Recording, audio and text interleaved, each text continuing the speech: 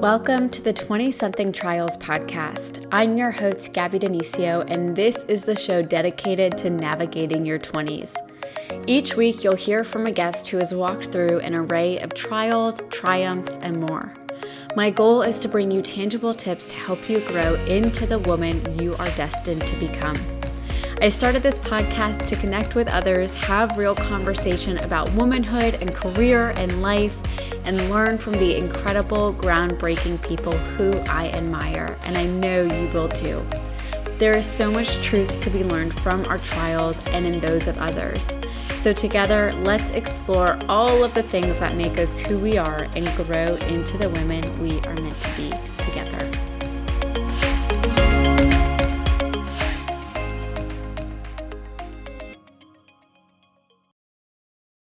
What's up, you guys? Happy Wednesday and welcome back to another episode of 20-something Trials.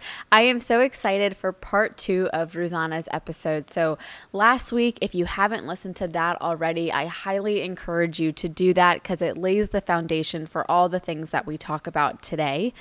So last week we learned about Rosanna and her background and how she got into negotiation and really understanding the gender pay gap, whereas now we are talking about her 4-step process into how the heck to negotiate for the salary that you don't just want, but that you also deserve. She throws out some crazy statistics that I'm sure your jaw will drop, as mine did as well. But it's a really important conversation, you guys, and that is always my goal for you. So I want to go ahead and wrap this intro up very quick and to the point this week, and I want to go ahead and introduce you once more to Rosanna Glazer.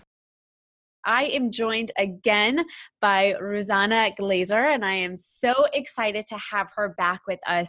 Again, she is the co-founder of Bright Meets Brave, which is dedicated to bold and fearless women of today and tomorrow. So I, again, am so excited to have you back with us today. Thank you so much for being here. It's a pleasure. Thanks for having me back. So last episode, we talked about a lot. We talked about who you are, this company that you have co-founded with your sister, and we dove into some of the anxieties that women have surrounding money. So guys, if you haven't listened to that episode, I would really encourage you to, because that lays the foundations for the deep dive that we're going to do today. So we are really going to focus in her negotiation process, what it means to get comfortable asking for more, and how you can find and identify your worth. So really, really important things. If you're driving, obviously keep driving, but if you are at home, I think this might be an episode where you pull out your phone and take notes, or you pull out a notepad or whatever, and make sure that you get this information down, because we haven't dove into it yet, but from what I experienced with her last week, I have a feeling it's going to be some really, really great stuff. Well, Oh, absolutely. Let's go ahead and talk about finding your worth. Is that a comfortable jumping off point for you? I think that's the first step. So perfect. Let's do it. So what does that mean? Talk us through all of the complexities of what it means to find your worth in negotiation.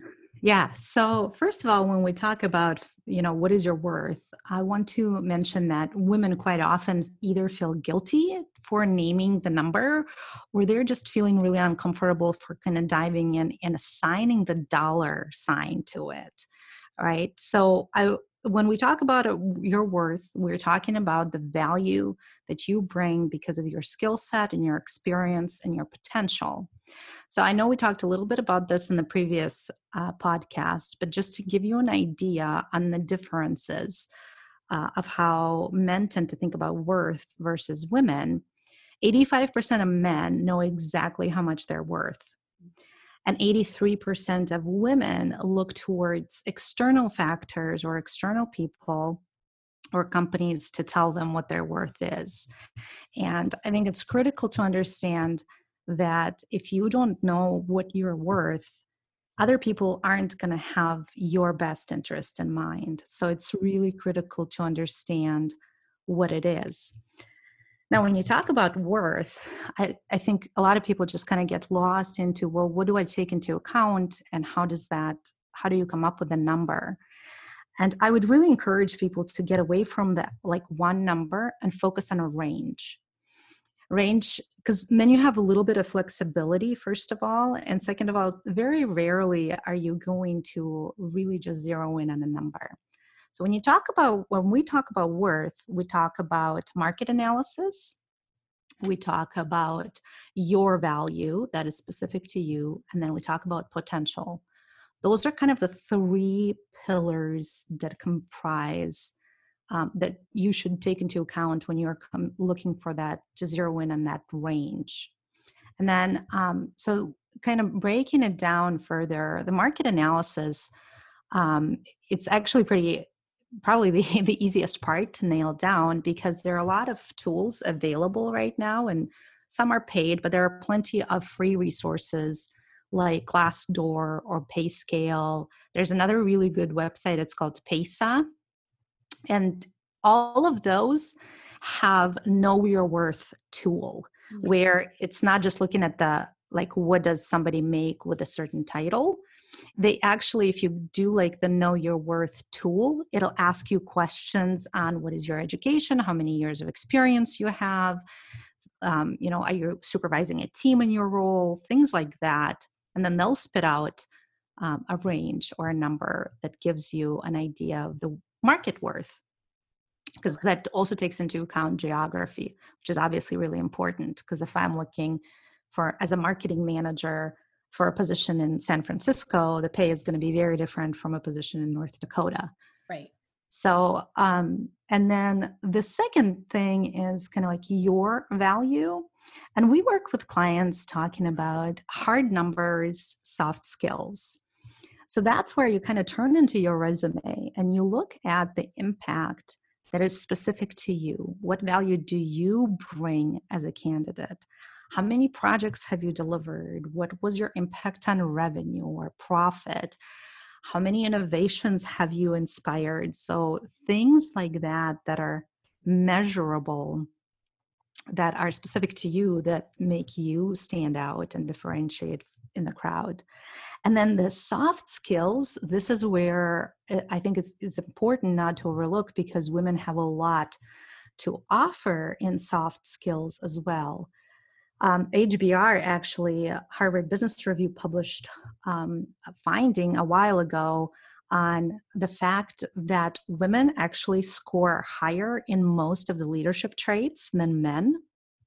And, we have resilience, we have collaboration, ability to foster innovation, coming up with new ideas. And so your ability to kind of de-escalate the conflict.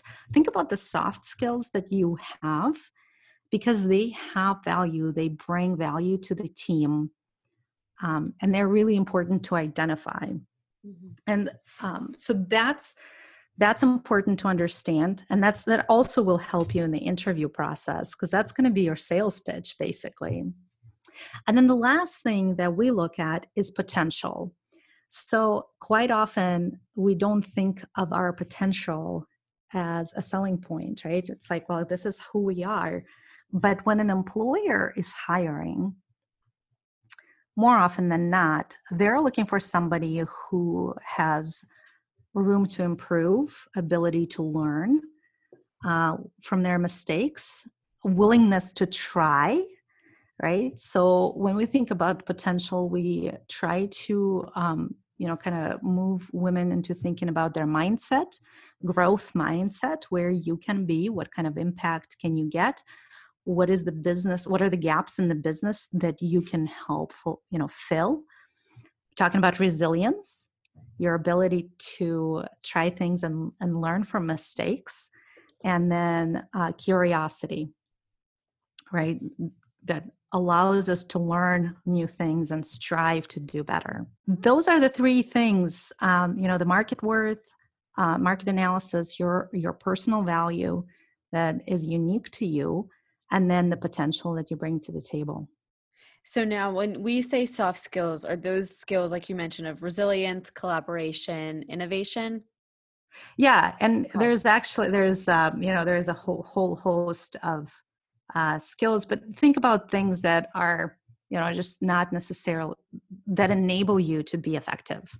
Okay. Okay. And so when we're talking about this market analysis, right, this is looking at what other people within your location, within the same job is what they're making, that's the analysis that you need to be So doing.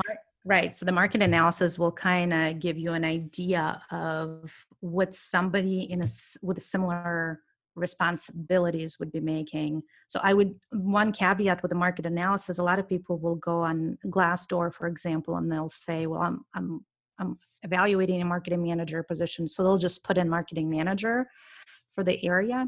And that can be a little bit misleading, which is why I say go to the Know Your Worth tools, because titles within companies vary. Right? Mhm. Some companies have directors who have no direct reports and don't necessarily drive a lot of impact.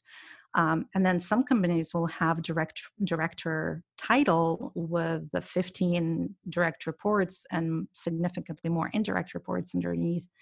So it's really important to understand the roles and responsibilities rather than just going by the title. Okay. Okay. That's a great point. I know you mentioned that earlier, and I think you even said you don't go by the title, so that was totally on me. But how No. interesting, right? That I think you're absolutely right that one title might be something totally different in another company. And so this is a really, really great starting point. And now, is this something that anybody can do, even if they're not necessarily, looking to negotiate, or, they just want to get an idea of what other people are making? Yeah, I think so. Knowing your worth, I look at it as a financial health assessment, if you will. So, what I actually tell people is once a year, go to those three sites, fill out the questionnaire, and see. And then what we do is I say, take the average of those three if you're doing it on your own, and then add. That's going to be your low number of the range, and then add 15 to 20%. That's going to be your kind of range. I Okay. mean, this rule of thumb. So I think you should do it every year. Okay. And there is people are like, oh, every year. It doesn't take long to do. Mhm. A and B, like I look at our compensation as our financial health. And I, like judging by myself, I know I go to a dentist twice a year and I know I go to a physician once a year. Why are we not checking our financial health at Mhm. least once a year to see if it needs to be adjusted? That's a great point. That's an excellent point. And so I think we need to equate it with our health. We do all these things to take care of ourselves physically and internally. Your financial health plays a big role in your life. So it is the role in your lifestyle. Absolutely. So we really do need to be seeing it that way. Yeah. Awesome points. Thank you. So let's go ahead and transition into getting comfortable with then asking for more. So we've Yes. done this market analysis, or we've identified what our worth is. Okay. So now we move on, right, to getting comfortable with asking for more. Yep. What does this step look like? Right. So this is all, part of the preparation steps. So this step, as we call entitlement, it came from research that was done by Lisa Barron. And then the entitlement basically says, what is it that we're comfortable asking? Like, what is it that we deserve? And the interesting statistics there is that 70% of men think that they deserve more than average. And 71% of women say that they just want to be paid what's fair. And if you look at what is fair, right, most of the time, fair means average, right? Fair doesn't mean more. So I think right there, it's really critical to understand how do you, we need to move our mindset and our mentality into we have a lot of value to bring to the table and it's okay to ask for more. But how do you get from that, oh, I'm not sure, from that uncomfortable stage to being convinced that you deserve more, right? And there are two exercises that are really critical and have amazing effect with women to shift that mentality. The first one is comparison information. And that one requires a little bit of legwork on behalf of women. So, what that means is you identify people in your network whom you know who have similar positions. whether they held position in the past that you have now, or maybe they are your coworkers, maybe there are people in your network in a different company but have similar responsibilities to yours. So I make a list of people and connect with them. And I used to say, grab a coffee or lunch.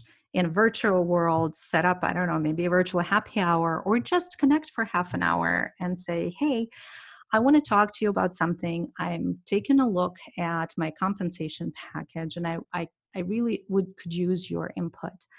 And the comparison info really zeroes in on finding out how much that person in similar position that is not you is making.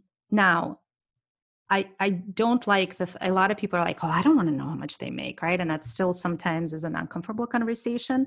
So the way I would position the question is, hey, I'm looking at my compensation and I'm trying to figure out, where I should be. I know you're in a similar position as me.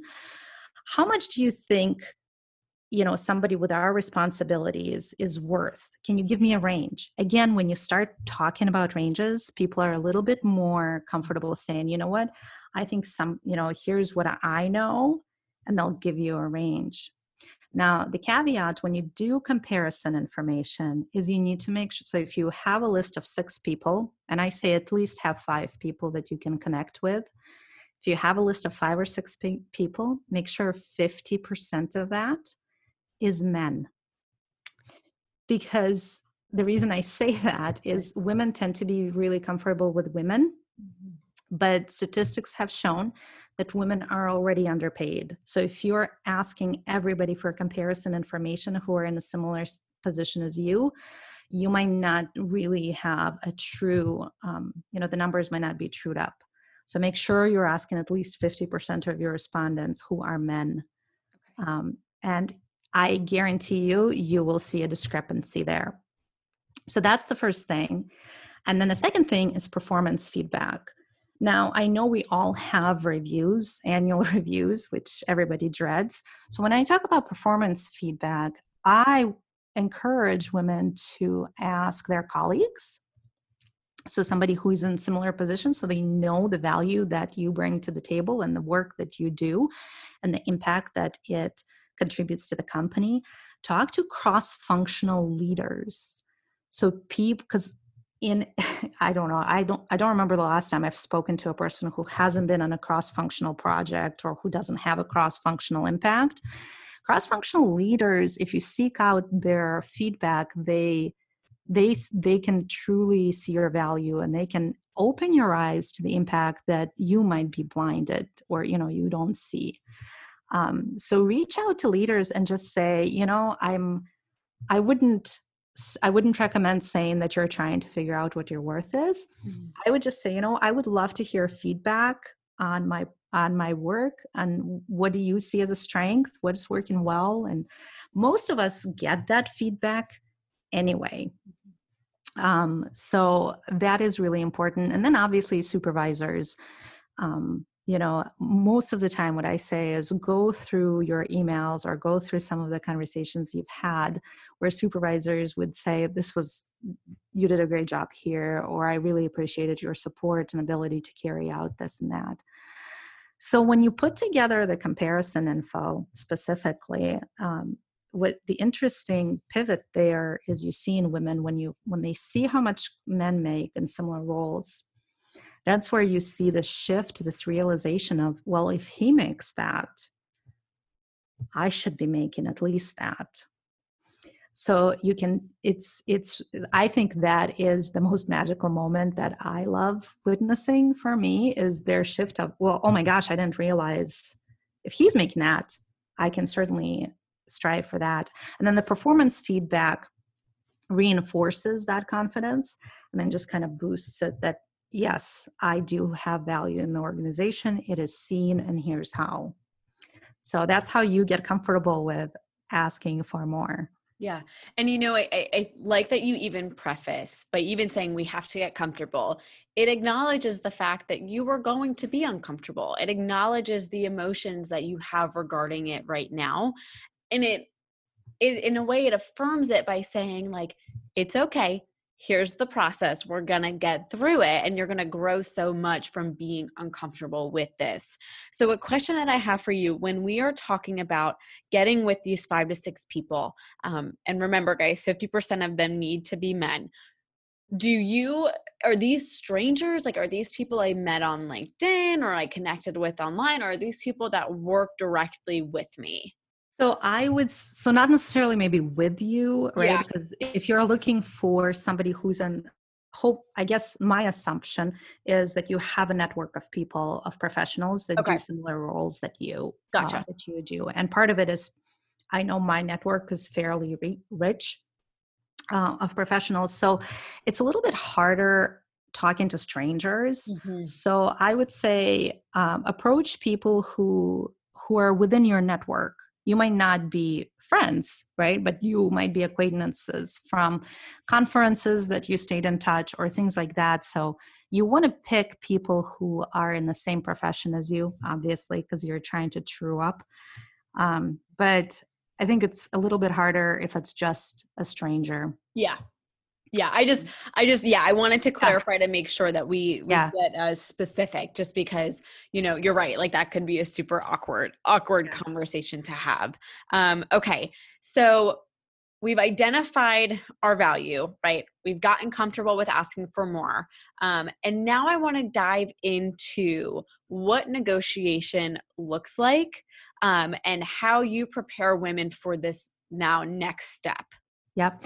So one of the things I want to cover quickly is the timing of a negotiation, and then we'll dive into what negotiation looks like, and we can cover some of the fear of backlash in there as well. So one of the things that I would say is the timing of negotiation is important, and that's specifically or primarily applies to people who are getting offers, right? So when you get an offer, make sure you negotiate at that time, unless the company specifies that they don't. That their practice is that they don't negotiate offers.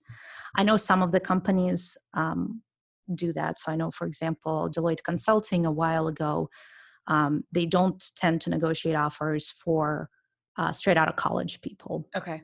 but they do negotiate for professionals, like for manager and in seasoned professionals. So some jobs will stipulate that they don't negotiate, in which case respect and honor their policy. But if it doesn't, know that the most leverage you will have is at the time of the offer.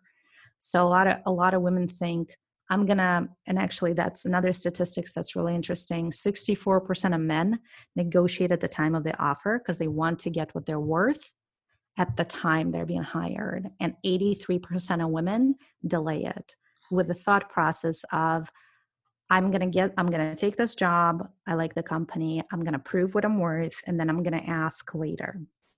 What I encourage women to do is think about the obstacles and the roadblocks that you're going to have later.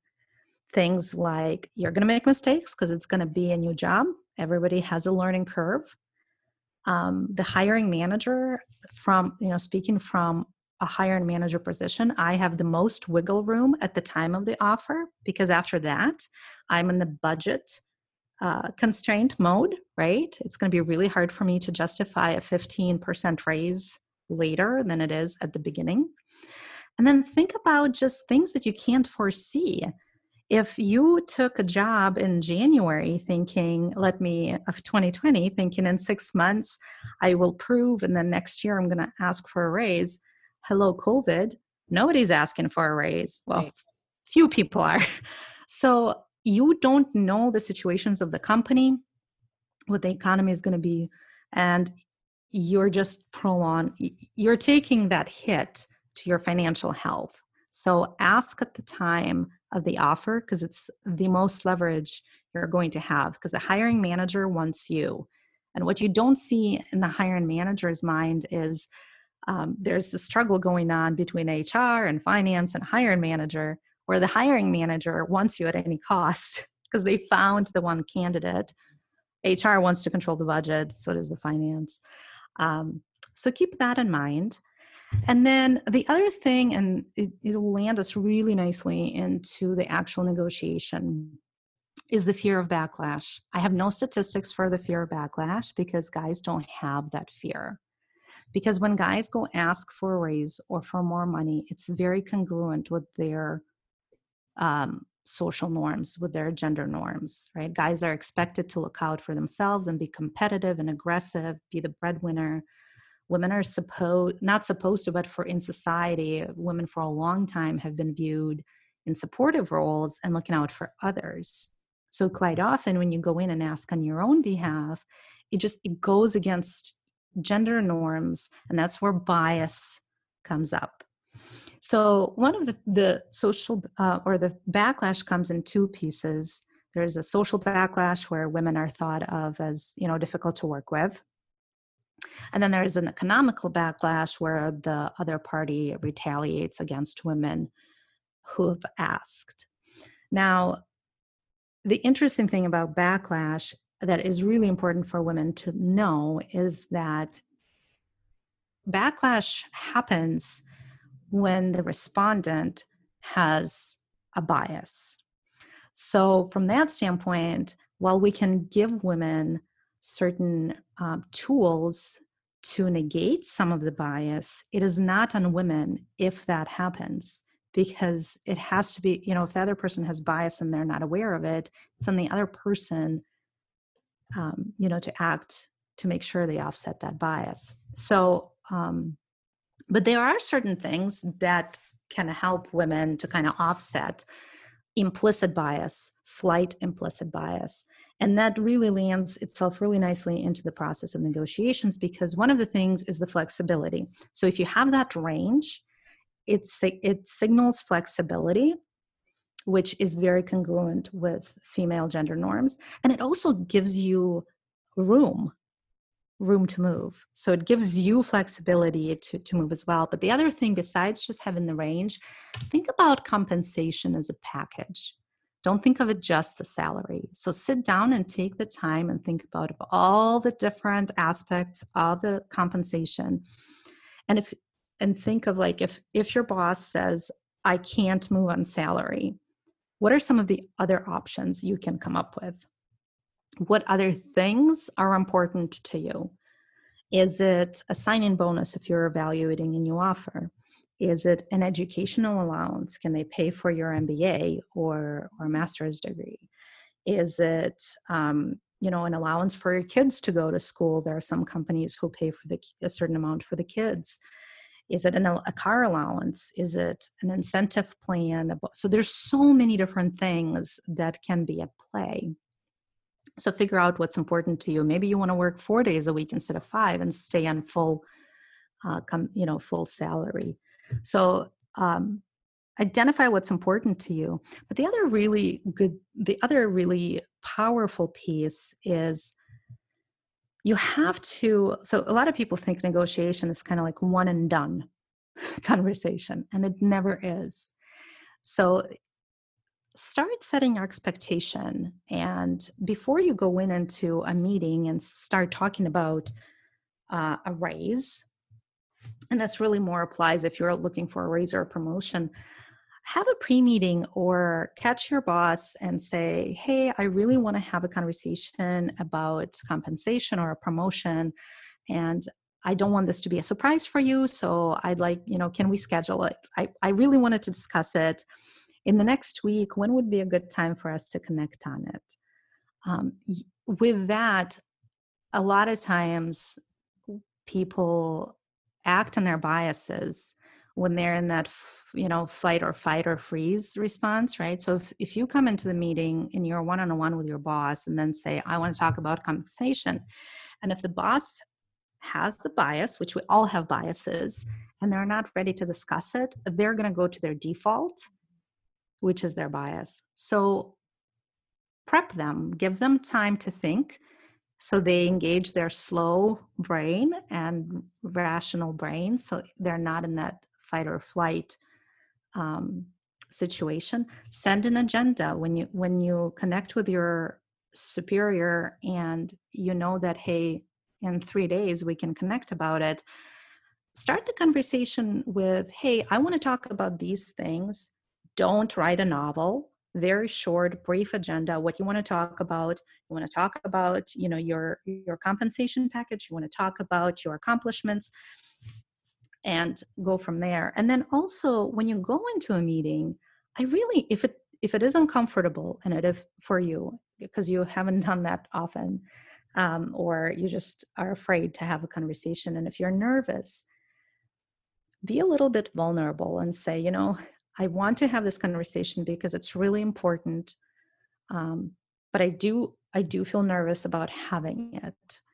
It disarms the other person. It kind of appeals to our humanity, right? And there's nothing wrong with just giving a little bit of that humility, or that being a little bit vulnerable about it. And then also know that you are not going to have an answer in that meeting. So be prepared to have follow-up conversations. Now, as far as, a lot of people say, well, that's all great, but the way the negotiation goes, there are two things that are really critical in negotiation. It's a dialogue.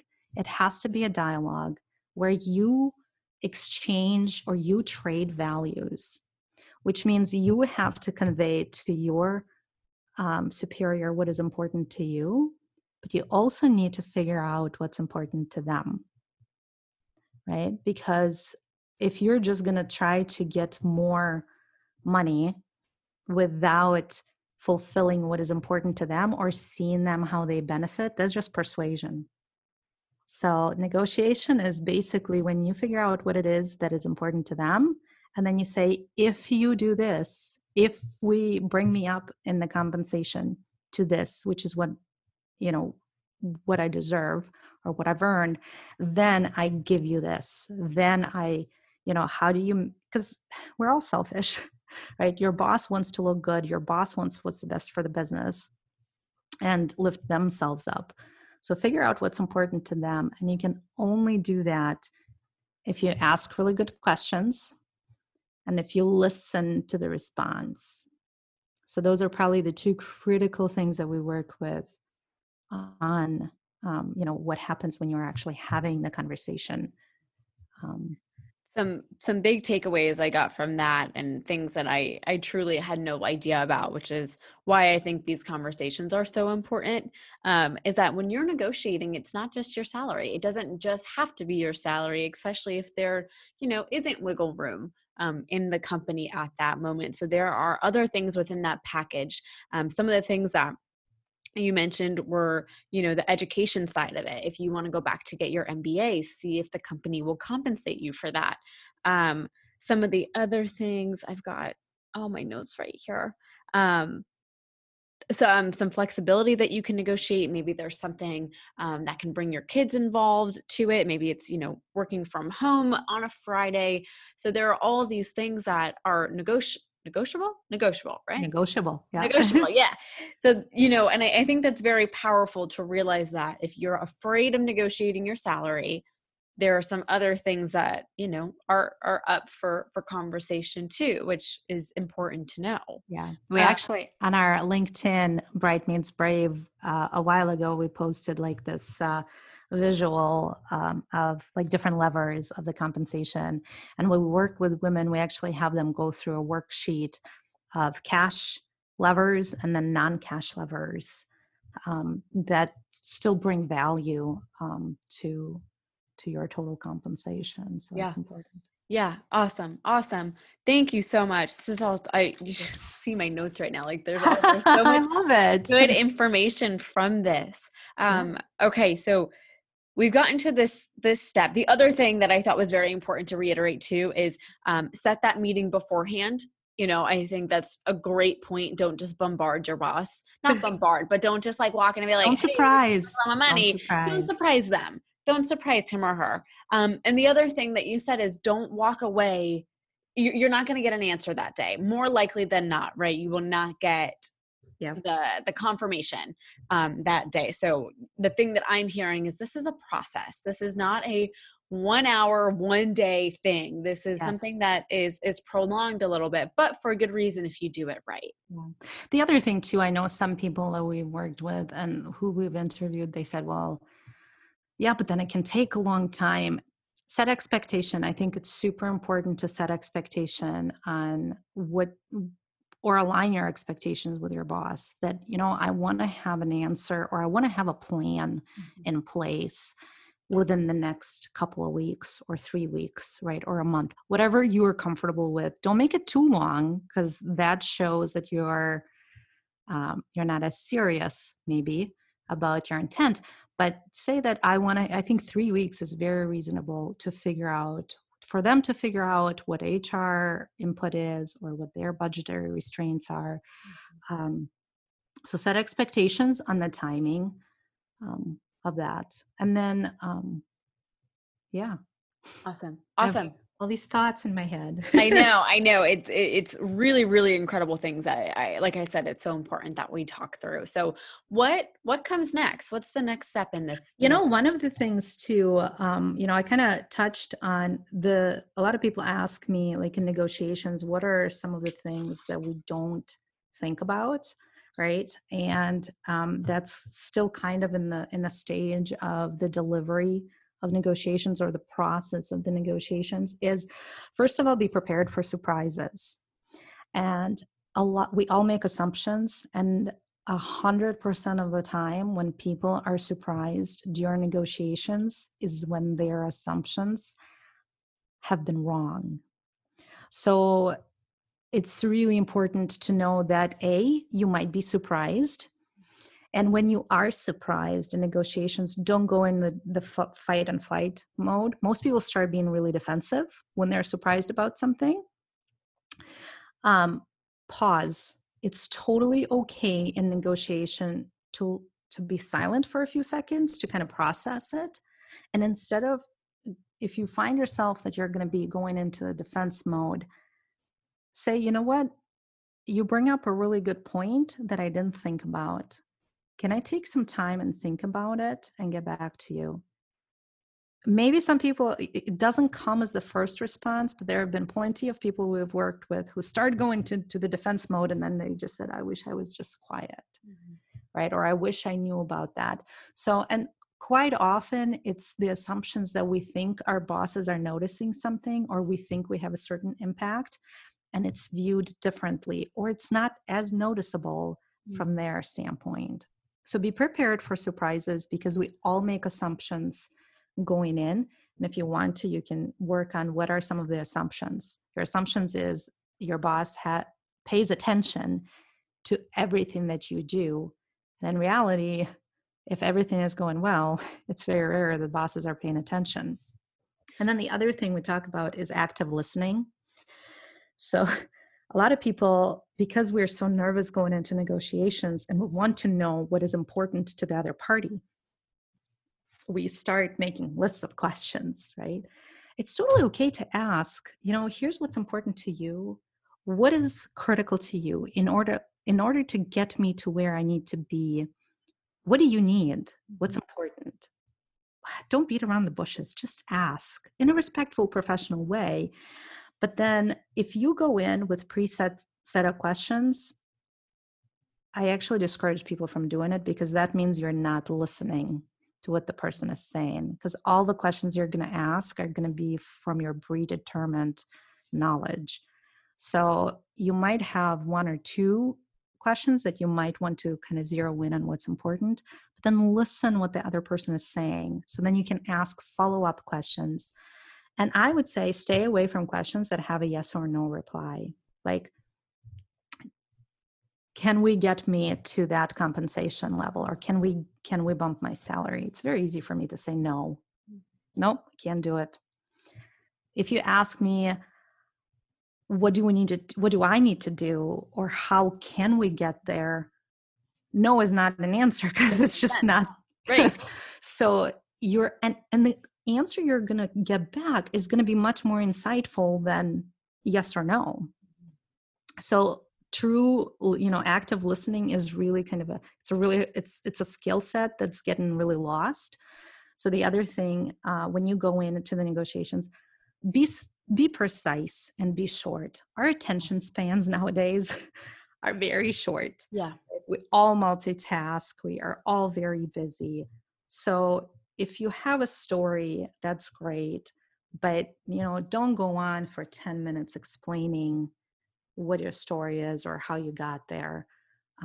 By no means don't just be super direct and Right. kind of a robot, Right. but be mindful of that. And then the other thing we work with people is like, no. Right? When people say no, I can't do that. First, listen for the words, I can't do that. What does that mean? Like if they say no, I cannot do that. A lot of people just, A, we're either afraid of rejection, or B, we just want this conversation to be over with, especially if it's been going on for a couple of weeks. It's very draining. But what does no mean? Very rarely no means just that, right? If it's a retaliation, if a person is a jerk, which happens, sometimes bosses are that. Hopefully, if you're in a toxic environment, you're not going and asking for a raise or a promotion. Hopefully, you're trying to figure out how to get out of the toxic relationship. But if somebody says, I can't do that right now, stay curious. What do you mean by that? What is holding you back? Again, questions that will get you some insight. Is it because I don't have money in my budget because it's the middle of the year? Mm-hmm. Or is it because I don't think you are ready for the next level if you're trying to negotiate for a promotion? And if it's because of that, don't you want to know why? Like, what is it that I have to do to get to the next level? What do you want to see from me? How do we make sure that you see it? So no, very rarely your negotiation shouldn't stop at that. Mm-hmm. So be prepared for a no. And most of the time, if it is a no, you should be walking out with quite a few insights into how you're going to make it happen. And then again, set expectation of if it's not in the budget, when can we talk so you account for it for the next cycle? What can we do in the meantime if there's anything that can be done? If it's because you're not ready for a promotion, what do I need to do? Is it the visibility? Can you help? How can you help me so I'm visible to the executive team? Or is it you haven't led a project? How can you help me so I am leading a project so you see that I'm capable? And then you get their buy-in. So be prepared for a no and don't stop. If you hear a no, don't just think that it's over. Stay curious. So now, what is the appropriate follow-up time if you get a no? Well, it depends on what Situation. that no is, right? If you're asking for a promotion and they say you're missing a critical skill, right? If you are truly missing that skill and there's nothing that you can align with your boss, if you need to lead a project and you've never led a project, that could be 6 months from now, right? When you start being on a project and then leading, don't wait until you execute. People can tell whether you're a good leader once they see you doing it. If it's a budget, if your budget reset is in September, uh, most people start budget, or let's say like your fiscal year starts in January. Most people start budgeting in September, October timeframe. So make sure you touch base that you're still on the same page. So it really depends on the circumstances of a no. Okay. Okay. Awesome. Awesome. The other question I had for you was in terms of the accomplishments, right? In that memo, you give them a heads up of, this is what I want to talk about, right? When you're going through the list of things that you've accomplished in your job, how do you either narrow it down to the most impactful ones, or do you look at data? Do you look at it's hard. So this is a hard conversation for me to have because being in the world of education, unfortunately, in terms of, negotiating for like salary, it's usually set in stone by the government or the state or whoever, Yeah. right? So this is really, I'm very curious about this, Yeah. just because this is not a conversation I've had, right? So when we Right. look at accomplishments, when women are looking at things they want to bring to the table, what are some of the best strategies, the best ways to look inward to bring that up? Yeah. So first of all, it's a really good question. We get that question of if I'm in the government, there's a certain band. Keep in Yeah. mind, first of all, there's a band, right? That's a range. So, and you point out that you're in teaching profession. If you look at the U.S. statistics of labor, you will see that males or male teachers still get paid more than female teachers. So even though it's Serious. dictated, even though it's dictated, you still see that discrepancy. If you look at nurses that are primarily females, if you look at that statistics, you will see that male nurses still get paid more. So even though there's a band, keep in mind that's a range, right? There are very, very few um, jobs that don't have a band. And then also there are different bands. So you can be at level 10, for example, right? Who's to say you can't ask to be put in a different band? Why can you not be put at level 11? Or I know Microsoft, I think, or Amazon, one of them, they have like bands from like 59 to 62. There's 3 bands that for the same position essentially, Wow. that you can jump, that they have flexibility to move. So if the answer is you're in this band, what does it take to get, like, what do I need to do, or what does it take to get into the next band? Okay. Have them answer that question. Yeah. But also, as far as like, the question on the data and number, my favorite saying is numbers don't lie. So, and women actually do the best when the performance is based on the objective data rather than subjective data. So anytime our evaluations have subjective values or things that are subjective, women tend to do worse. So data is really important. So take a look at how you're in your profession, like what matters. Is it, and that's something that, I'm not well versed across all professions, but what is important to you? Is it how many students you teach, or is it the results in the test, or students' achievements? Like, what are some of the numbers and the data that is relevant within your profession that you bring? So it Right. would be the data from the test, and it would be the achievement maybe overall in class. So we would look at the test scores, because every grade typically has one type of test or another. So it would be that test score, and then it would be maybe that final grade in the class. Yeah. So that's going to be your hard numbers, right? That you're going to look, that everybody's probably measured on. Mhm. If you have any other numbers, like if you are teaching classes that have more students, or more students enroll in your class as an elective, right? I mean, that's data. Kids are picking your class because most likely they've heard really good things about you, or the curriculum that you're following. So, but then the soft skills part is your relationship. It could be that students want you as a teacher. You have really good feedback. You have really good rapport, um, relationship. You're in high school, but like I know my kids are in elementary school. Relationship with parents, Mhm. right? Like those are soft skills that maybe don't get measured, but I'm sure Play some a role. teachers have different rapport with parents, right? And kids. So think about soft skills that you can utilize Okay. that make you stand out. Yeah. Right? Yeah. Those are great suggestions and great points. So thank you for bringing those up. Absolutely. Okay. So So that's kind of like in a brief nutshell, yeah. the preparation and the execution of the ask. Yeah. I feel like you and I were both like trying to like absorb everything that had, and then how do we move forward, right? So there's Yeah. so much goodness in this episode and in the wisdom and the knowledge that you've brought forth. Like I continue to learn just so much from you. And I'm like so impressed by the work that you've done and then the statistics that you just like have ready to throw out. It's so awesome, Yeah, right? We love thank some you. good data. I think, statistics, I look at numbers.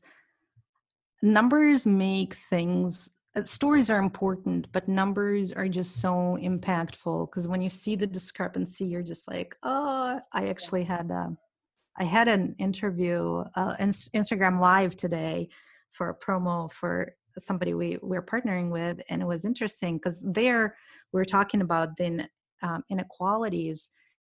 And, one of the things I was pondering the other day, when we say that women are underpaid, we talk about cents and dollars, right? We say that African American is is a sad example, but African American women are paid 62 cents to a dollar that white men earn. Jesus But Christ. yeah, but when you think about 62 cents to a dollar, those are small figures, right? You understand percentages and you understand it's a huge discrepancy, but you don't, it's hard to picture what that impact is on somebody's life. Right.